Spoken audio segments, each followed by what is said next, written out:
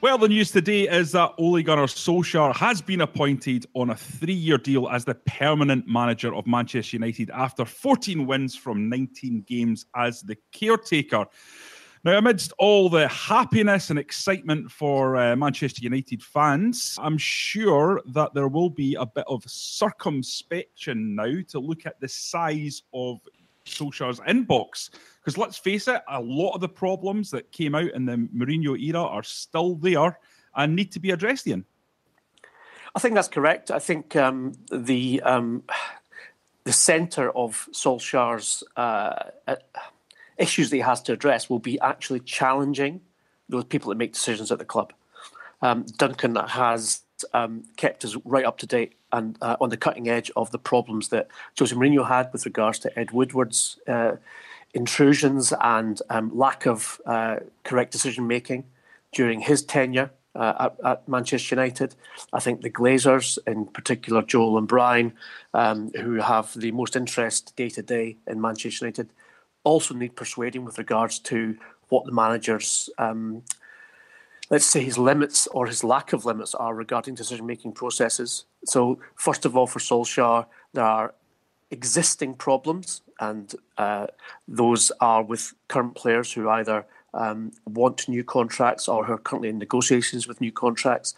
He also has to effectively put his imprint on what players he wants to buy, because one of the things that has been evident since Sir Alex Ferguson retired is that David Moyes, Louis van Gaal and Jose Mourinho all have failed to secure players that they wanted and instead were gifted players that were given to them by Woodward and the board.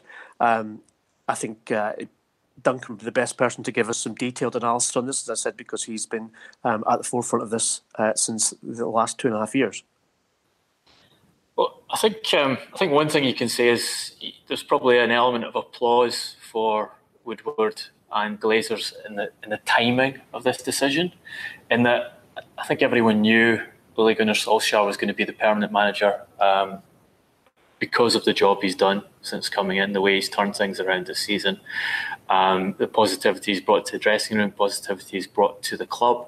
The fans wanted this to happen, so the choice was essentially made. I think what they've done is given him a vote of confidence in a period that's probably been most difficult that he's experienced since coming into the club. He lost the last 2 games. There is a battle on the line to try and secure a Champions League place, be that from the unlikely possibility of winning the Champions League or from achieving 4th or possibly 3rd place in the Premier League and qualifying through those positions. So the timing, I think, is good from that perspective of saying and declaring, you are our man. We want you to get the best finish possible this season. We want to see you go past Barcelona in that sort of 20th anniversary of the famous game where Solskjaer won Manchester United the Champions League at the Camp Nou. So there's, I think they've judged that quite well in terms of timing. However, as you point out, that's pretty much one small element of what the real job is. And I wrote a column for the Daily Record last weekend asking whether The worry for Manchester United fans has to be, is this as good as it gets under Solskjaer? That game in Barcelona, those memories of 20 years ago, the sort of nostalgia that will go along in the build-up to that match. Is that as good as it gets? Because the fundamental problems of Manchester United remain unsolved. He is the fifth manager of the Woodward era. I think someone pointed out today that David Moyes' 6-year contract he was handed as the successor for Sir Alex Ferguson would still be in effect if he hadn't been sacked. I put a little poll on Twitter today asking whether Solskjaer would manage to be the first manager of the Ed Woodward era to see a contract its full term. At the moment, the response I've get is 59% saying yes, he'll manage to stay, and 41% saying no, he'll be gone by 2022 when his full-time contract is due to expire. And I think it's a very serious question for Solskjaer now, having done the parts he had to do coming in as an interim manager to turn things around and try and earn the job for himself. Now he has to take on the bigger fight, which is getting the Glazers and getting Ed Woodward to run the club as a football club and not as a commercial club, as Louis van Gaal described it in an interesting interview he did with the BBC this week. Anyone who looks at that squad will say it is not fit for purpose. It is not a squad that is realistically capable of winning the Premier League title. It's significantly weaker than Liverpool, significantly weaker than Manchester City's. This Champions League quarter-final that they're about to play is the furthest they've gone in the tournament since Ferguson left. The best finish they've had in the Premier League under Ed Woodward is second. Is Luggy trying to have a say in the background there, Duncan? She is, yeah. She's looking for her signing bonus, having helped Ole get his new job at Old Trafford.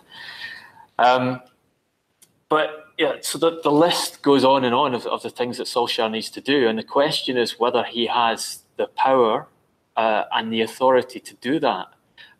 Question is whether he will push for a director of football, which Ed Woodward has intimated is his intention of solving the problems that led to Mourinho's sacking, but still no one is in place. Some of the leading candidates for the role haven't even been contacted to be asked if they'd be interested. And you see them in a transfer market where it's obvious that United need to strengthen at centre-back. They need a right winger.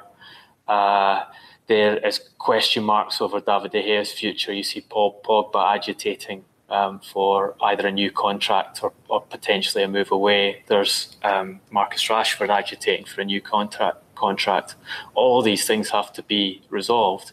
But the signs from United are what they want to do are not sign experienced players who can immediately fix these situations, but go for younger players in their early 20s or even or perhaps younger than that, who can be long-term solutions to these positions, which, in principle sounds an attractive thing. Supporters like it when clubs are buying younger players. But this is a squad that's basically devoid of leadership. And there are situations in which you can put young players in and have an immediately functioning team. There are also situations where you need experience, you need a winning mentality, you need players who are able to resist difficult situations, which Manchester United will definitely experience going forward. And if you don't add them, then you risk repeating the problems you've had for the last 6 years now. I think as well, we should take note that this began as a marriage of convenience. Mourinho was sacked.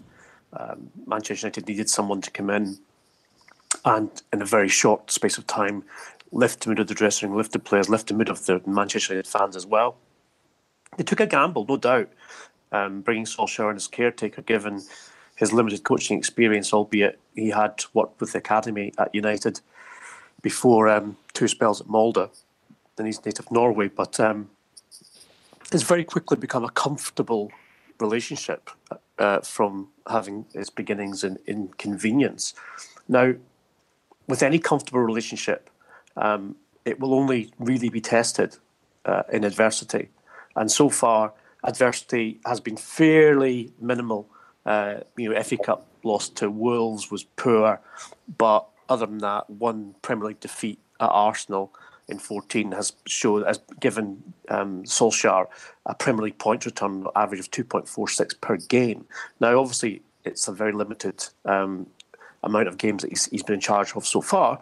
But as Duncan points out, it's not good enough at Manchester United just to lift the players, lift the crowd, and have a good winning run. You have to be challenging for the Premier League title. You've got to be challenging for the Champions League. So I think this particular appointment by Woodward and the Glazers, the 5th since Sir Alex Ferguson retired in 2013, will only really be tested when things go wrong, or indeed when they get to the point where things have to go right, i.e., the pressure games, Champions League semi-final, Champions League final, or indeed the games that United now must win in order to do their best to get into the top 4 next season. So while today on Solskjaer's confirmation and indeed, it is what we all expected and all had predicted would be the case, that he would be appointed full-time manager. I don't think that Solskjaer himself, he seems to be a very intelligent person. He will not be unaware of the actual task at hand for him. The things that we've discussed already with regards to problems that are in the club. And again, problems which will come up. I mean, we've not even mentioned Alexis Sanchez, the highest earner at the club, someone who has played very little football since joining Manchester United, who seems to be a negative influence around training and in the dressing room as well. If Solskjaer could get him playing the kind of football that we know he's capable of, then that would be a massive boost for Manchester United, given that they'll find it very difficult to recoup very much of the transfer fee and indeed move him on at the wages is on as well, without having to pay substantial compensation to the player. So, as I said, amongst all the sort of ribbons and bells of the news today, I think what really needs to be addressed is the problems at hand for United and the ones which have stopped them or indeed handicapped them from competing properly at the levels which Manchester United fans and the club historically and traditionally expect them to. Yeah, are you surprised by the impact that Solskjaer's made? Yes, and I saw Gary Neville say on Twitter today as well that he did not expect when Solskjaer was appointed interim that they would be getting to this point where he was appointed as head coach. So Neville's someone that knows Solskjaer as good as well as anyone and knows Manchester United as well as anyone. So if he's saying that, then I think we've all got to take that as being the case. The point is that with Solskjaer, he got this job because of his reputation and his love affair with the club. That was the reason why he was given the job as interim. Remember, it was given to Ryan Giggs for, I think, 4 weeks or something, and he didn't do very well, but 4 weeks isn't a very good test period. What Solskjaer inherited was a team effectively at a very low bar, and his impact was in motivating the players and in lifting them in terms of their morale and getting performances out of them. And I think he did that by effectively allowing us a certain amount of liberty and freedom. We heard lots of stories about him consulting very important players like Pogba about tactics, how he felt best the team might be able to perform and express themselves. We then hear about him giving his first hairdryer after the Wolves defeat in the FA Cup quarter final, and singling out Pogba indeed, and also saying that they played like a Jose Mourinho team in that game when they lost 2-0. So I think he's going to have to show a different side of himself, and it's a lot harder to be bad cop than it is to be good cop when you're a coach, especially someone who has achieved nothing as a coach so far. in terms of trophies or longevity. Solskjaer gets the respect and indeed the affection of the dressing room because of his legend at Old Trafford. But you find that legends can be sacked as well. It's harder to sack them because the fans will always have that affection for them. But remember how many times Ken Dalglish was sacked at Liverpool as manager, or left as manager, etc. So it does happen, and it happens to the best of them. So Solskjaer's got an awful lot to do. And again, I'm not trying to rain on his parade here. I think he is, smart enough to know that he's got an awful lot to do. And indeed, he probably didn't believe that he would be in this position today either when he took the job on. I think he genuinely believed it'd be there until the end of the season, that they would be working hard to find someone else. But he's benefited from A, his own ability to turn results around, and B, I also think the fact that there are very few coaches out there who United would look to bring in. And so it's a case of maybe it's a free hit. Maybe it is. I don't think there's such a thing that Manchester United is a free hit, but maybe this comes as close as it might get. I think he's been very bright. He's been very intelligent. You can't argue with the job he's done. He's been pragmatic tactically, while speaking a very good game. He's brought positivity to the public communications side of the club, which has been very well received. He's brought a positivity to the fans and a positivity to the players. I think, as Ian points out, it's easy to be the good cop, and when the bad cop side comes along, that's going to be a further test of him. But he's done what's required, and he's taken the job on his own merits. He's had his trial period. As Ian says, no one seriously expected him to get the job full time, but he's earned it with his results. And there's, I think I mentioned that Louis van Gaal interview with the BBC earlier, and Van Gaal was quite critical of Solskjaer in, I think, unfairly describing his football as park the bus football. And I was quite disappointed to see Van Gaal use that cliche of describing a counter-attacking team as a park the bus team, because there's a big difference between counter-attacking football and park the bus football. You can play park the bus football with counter-attack, or you can play counter-attack where you don't stick everyone in front of your own goal. I think the only time I've seen Solskjaer play a properly deep defensive system was in the second leg against Paris Saint-Germain, when he had a lot of players injured, where his game plan was to try and survive as long as possible and nick goals in the break. And it came off because, I think mainly because Paris Saint-Germain were so overconfident going into that game, they gave Manchester United easy goals. But, Van Gaal's description of it as park the bus football is unfair, and his description of his own football at Manchester United as attacking football, I think the statistics in this case are very well worth reminding people of, and they give the lie to what he called attacking football. This is from his second season at Manchester United. He had average possession of 60%, top of the league. He also had more passes in his own half of the field than any other team in the league, more passes backward than any team in the league, fewer passes forward than any team in the league in percentage terms, fewer passes into the final third than any but one team in the Premier League, and was 15th in chance created. So what Van Gaal describes as attacking football, I think would be more accurately described as control the ball football, and don't take risks. And I'd rather watch what Van Gaal describes as park the bus counter-attacking football than I would the kind of football he was producing as Manchester United manager. So I think there's a fair amount of sour grapes in what Van Gaal said about Solskjaer and what he said about Mourinho, who obviously took the job from him. And you can understand why Van Gaal would be upset with Mourinho, the way he lost the job to him. But I think the elements of Van Gaal's interview which were most pertinent was when he was talking about Ed Woodward, talking about the Glazers, talking about the way the club is run, talking about transfer policy, scouting structure, etc. And those are the issues that have not changed with Solskjaer's appointment. And the big worry, I think, for Manchester United fans is something that we've been talking about in the podcast for several months, which is Solskjaer is the easy appointment for the Glazers. it's the appointment that would go down well with the fans because of his history and because of results on the pitch, but the one which would cost them the least money in terms of compensation and salary, and allow them to carry on with the commercial club structure, as Van Gaal describes it, that has done them so well in the stock market, but done the club so poorly on the football field since Sir Alex Ferguson left.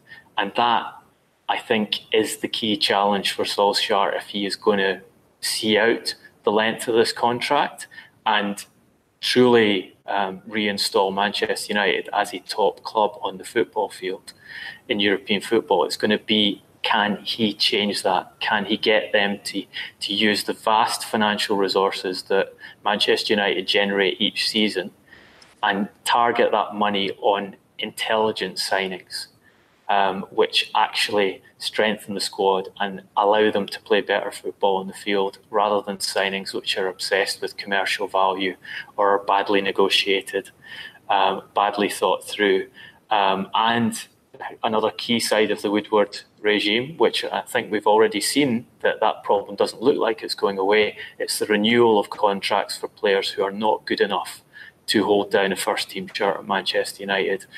We've seen Phil Jones get a 5-year contract, and there are suggestions of more deals along those lines. Until United stop keeping their squad full of players who are not performing at the level required to challenge for the Premier League title, it's going to be very hard for any manager, and never mind one who's never won anything of significance in European football as a manager, to do well at that football club.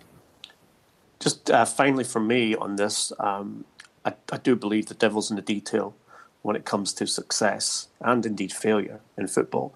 There's a couple of things that strike me which may well be overlooked in terms of Solskjaer's appointment. First of all, he's 45 years old. And what we've seen in terms of patterns in the Premier League in the last sort of 4 or 5 years is the average age of coaches coming down. And so you now have guys in charge of top 4 clubs, all under 50, in mid 40s. That's important because it means that they are closer to these young guys who they are managing in terms of age, and the things they can't understand about their younger players, they will learn, and they're happy to learn, whether it's social media or you're wanting to watch NFL or NBA or whatever, and therefore they're able more easily to relate to them. And secondly, this probably is a little bit of a quirky one, but it struck me very, very significantly that when Solskjaer speaks, he speaks almost in a Manchester accent, because he obviously grew up as a kid playing for Manchester United. So he has this almost kind of cocky Manchester accent when he is in press conferences, and obviously when he's in the dressing room as well. And people relate to that. Manchester United fans relate to that. They see someone, that hoary old statement, he's one of our own. But that is how he comes across. He's one of their own. And that means a lot to them. So again, these are just little things, but I do think they're significant and can be significant in terms of Solskjaer's potential to succeed at Old Trafford. Bayern Munich have spent a significant chunk of their budget on Lucas Hernandez from Atletico Madrid for a fee of €80 million. That's on top of what they've already spent on Benjamin Pavard, who they signed from VfB Stuttgart. Guys, with this kind of significant spending going on, is it just a matter of time before we have our first €100 million defender? I think it is, yes. I think, but I think Bayern Munich have made a good signing there. A defender who's developing into one of the better defenders in Europe, who can play left back, which is always one of the hardest positions to recruit in modern football.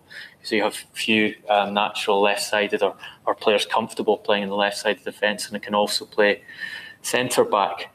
So you can see why they've gone for Hernandez and why they've taken advantage of a sort of degree. There's a large degree of discontent, I think, at Atletico Madrid with Diego Simeone's management from that squad, and you see a number of players agitating for moves, Antoine Griezmann being the most significant of them at present, and Atletico also having invested a huge sum of money in their squad for this season, in an attempt to win the Champions League, which has now failed, and probably having to recoup that cash. But you also have to say that they're not paying for the finished article in that position. And if they're paying 80 million euros for someone who's not the finished article, then it's not going to be too long before someone goes to that 100 million euro mark for a guy who's perceived to be absolute best in the position at present. One guy who is a possibility would be Koulibaly at Napoli, and that 100 million fee is kind of the basic asking price that Napoli's owner wants for Koulibaly, who, as you'll know from listening to the transfer window regularly, was identified by Jose Mourinho as the best guy to bring in as the experienced, ready-made centre-back that Manchester United needed. So, yeah, I think you're right. I think it is just a matter of time, and I think it could potentially happen in this summer's transfer window. So it might well be that by the time Lucas Hernandez is starting pre-season training for Bayern Munich, he'll already have been surpassed on that price in the summer window by one of the big clubs, with Manchester City definitely being in the market for a top defender. Manchester United are, although as we discussed earlier, their tendency is probably going to be to go for someone young, and with Matthias de Ligt on very much on the market, expected by himself and by his club Ajax to leave this summer, and Ajax asking 100 million as his transfer fee. I think as well that what we're seeing is the defence, the defenders, who've very much been seen as the poor relations of their more kind of flamboyant and high-profile strikers and attacking midfielders, finally catching up in terms of market value. Obviously, the most expensive defender currently in terms of world record is Virgil van Dijk at Liverpool at £75 million, and a lot of people balked at the fee Liverpool paid.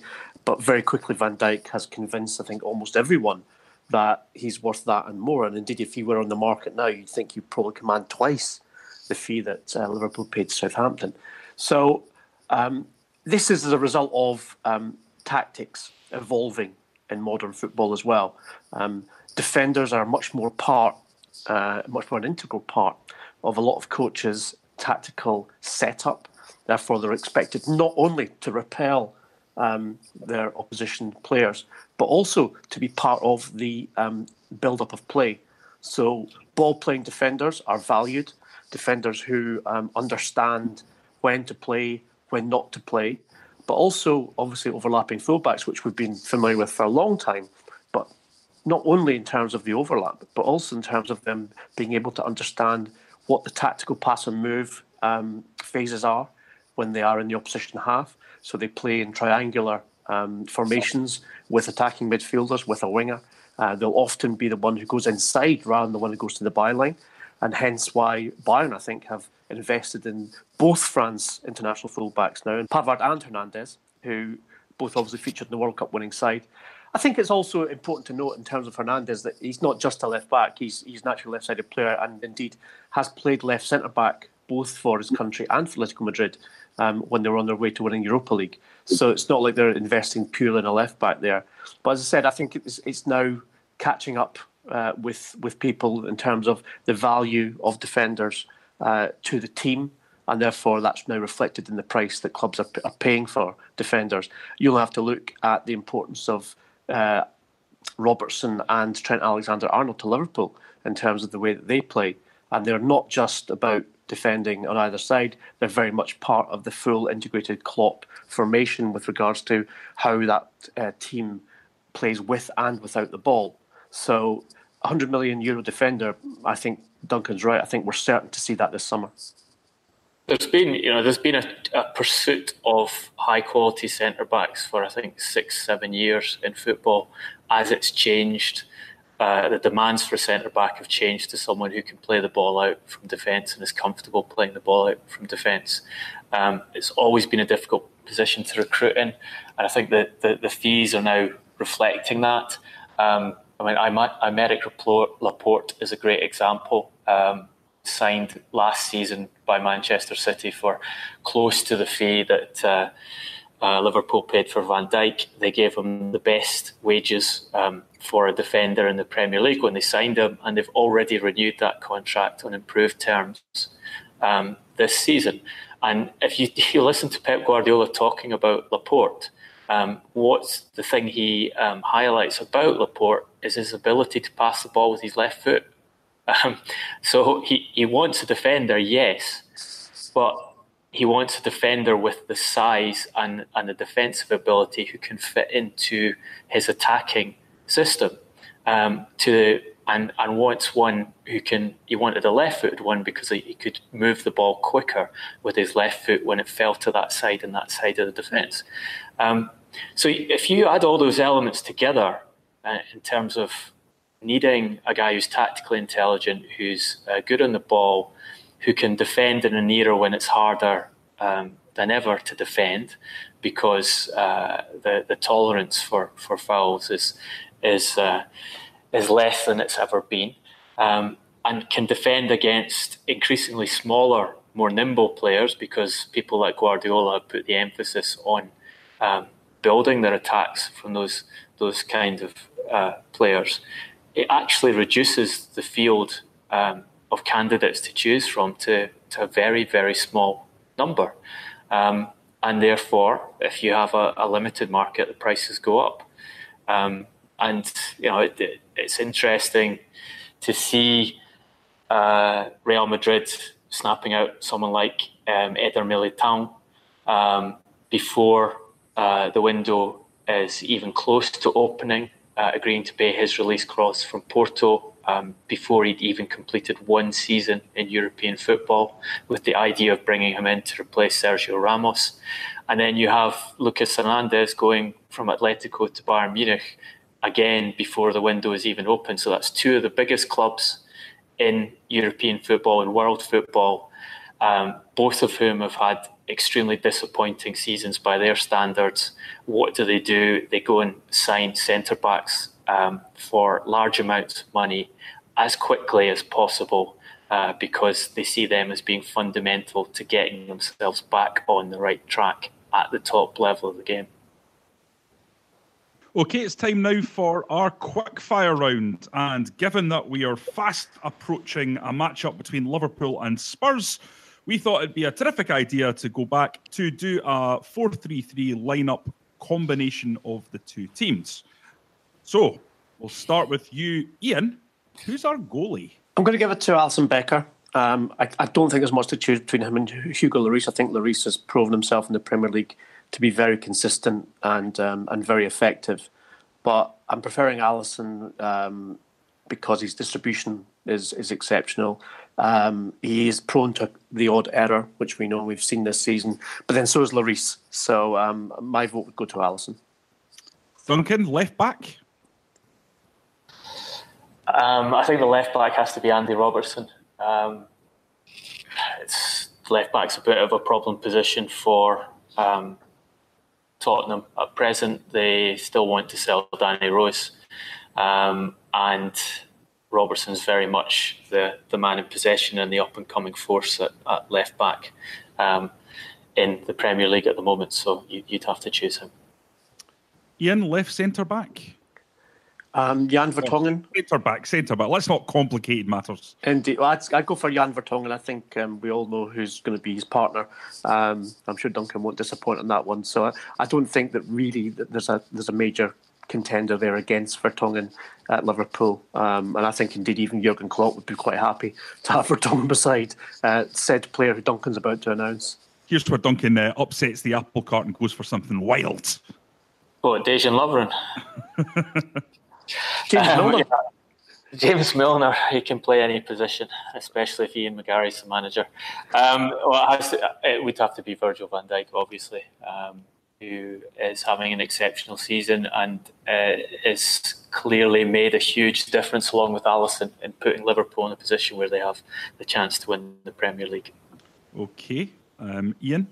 Who's your right back pick? Well, you'd be tempted to say Trent Alexander-Arnold because he has been, the breakthrough player of the last 12 or 14 months in the Premier League. But I think Kieran Trippier has to get a shout here because not only has he proven himself to be very reliable in defence and going forward, but he has that amazing set-piece threat as well. And if you were to weigh up the two in terms of a game like this where set-pieces will probably be as important as counter-attacks, I'm edging towards Trippier on the right-back position. Duncan, you going to have at the base of our midfield? I think this is an interesting one, partly because the managers are selecting players there who you could argue aren't the best in the position. So Jordan Henderson still being regularly played by Jurgen Klopp, and clearly struggles in a number of games. Harry Winks has become Pochettino's preferred option in that role. I think, because of his abilities on the ball, but I'm not sure about him as a defensive midfielder. I like Victor Wanyama a lot as a defensive midfielder. He's had a really difficult season with injury. I'm not sure he's going to be at Tottenham next season, but I think if his injury problems can be resolved, he's a top Premier League holding midfielder. But the guy I would pick on present form is Fabinho, who I think who makes a huge difference to Liverpool. I think he's defensively easily as good as Jordan Henderson, and he's a far better user of the ball, far better at picking the pass forward and playing to his teammates, and generally makes a difference to Liverpool when they have him in the side. Okay, Ian, who's going to play in a more attacking position in that midfield?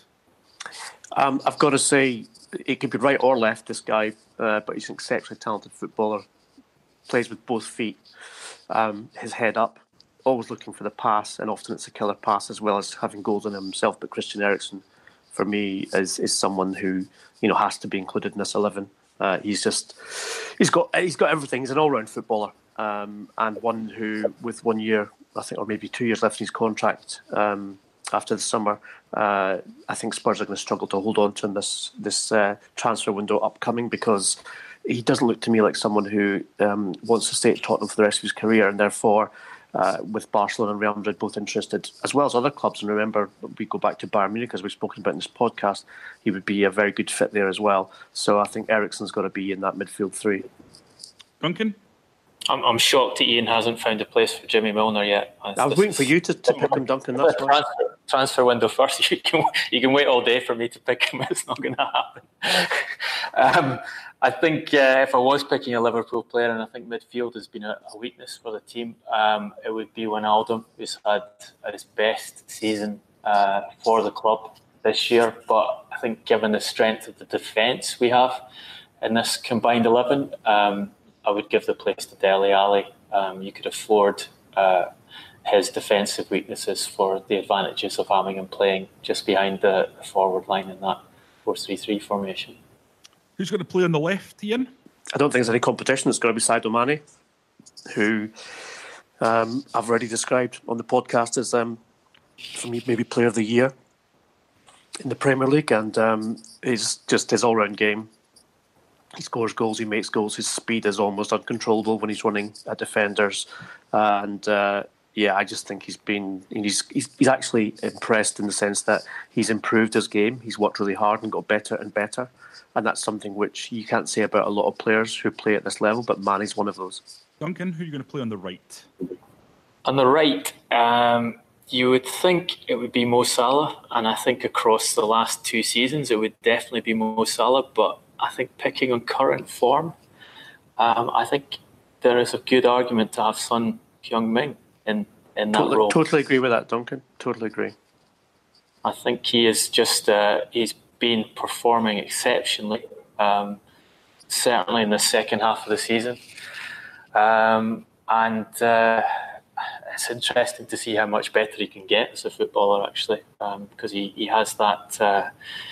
The physical and mental attributes that I've seen in lots of South Korean footballers. I covered South Korea going into the 2002 World Cup when Hiddink was in charge, and fell in love with what I was seeing on the pitch and the attitude of the players. And he's got a kind of European intelligence to his game as well, which has turned him into one of the top performers in the Premier League this season. So Son gets the role. And finally, Ian, you can round us off with your striker. Wow, there's really sort of no debate. A man has already become an England legend, loved by everyone, it seems, which is difficult for any player in England to be loved across the board. But when he plays like he does, then it's just easy for him. Captained his country, captained his club, and James Milner's clearly the man to play up front. Sorry, did I say Harry Kane? You got me there. That was brilliant. Harry Kane, certainly the man to be up top. I think what I love most about Harry Kane is he just wants to score, and we saw it when in the two recent England games where he wasn't really getting the kind of service that he wanted, but he's just desperate to get the ball in the net, and I don't think anyone would disagree with that, and it was pleasing to get James in just for like 10 seconds. Duncan, any doubt about Harry Kane there? Liverpool do have some pretty damn good attacking players that could fill that role. I think you have to have Harry Kane there. There was a point in the season when Salah was being used at number 9, when he was being, I think, probably his most effective for Liverpool this season. But Jurgen Klopp stepped away from that. He was playing that 4-2-3-1 formation, which was quite productive for him. But he decided to go more defensive once he had the lead in the title. In terms of consistency of performance, you'd have to have Kane there. And I think, am I right in thinking we've got 6 Tottenham players in the 11? Which shows you the strength of Tottenham's first team. I mean, some of these are marginal picks, but the argument about Tottenham and about Maurizio Pochettino from competing managers has been the quality of his squad might not be the best in terms of depth, but the quality of his first team is as good as anyone in the Premier League. I think Manchester City are definitely stronger than Tottenham in that respect now. But 2 years ago, the argument would I think correctly be that Tottenham has had as good a first 11 as anyone, which kind of filters into these arguments about how good is Maurizio Pochettino really. Very good, done a great job, but absolute top level still has to be proven in my feeling for it. Okay, it's time to wrap this transfer window up, but fear not, we're going to be back on Monday to fulfill all your podcasting needs. To continue the debate, we are all on Twitter and even have our own transfer window account at Transfer Podcast, so follow us there. If you want to talk to me, I'm at Johnny R. McFarlane, Ian is at GarboSG, and Duncan is, of course, at Duncan Castles. If you like the podcast, and we know thousands of you do, give something back by popping onto iTunes and giving us a 5-star review, as this helps us reach as many listeners as possible. Until Monday.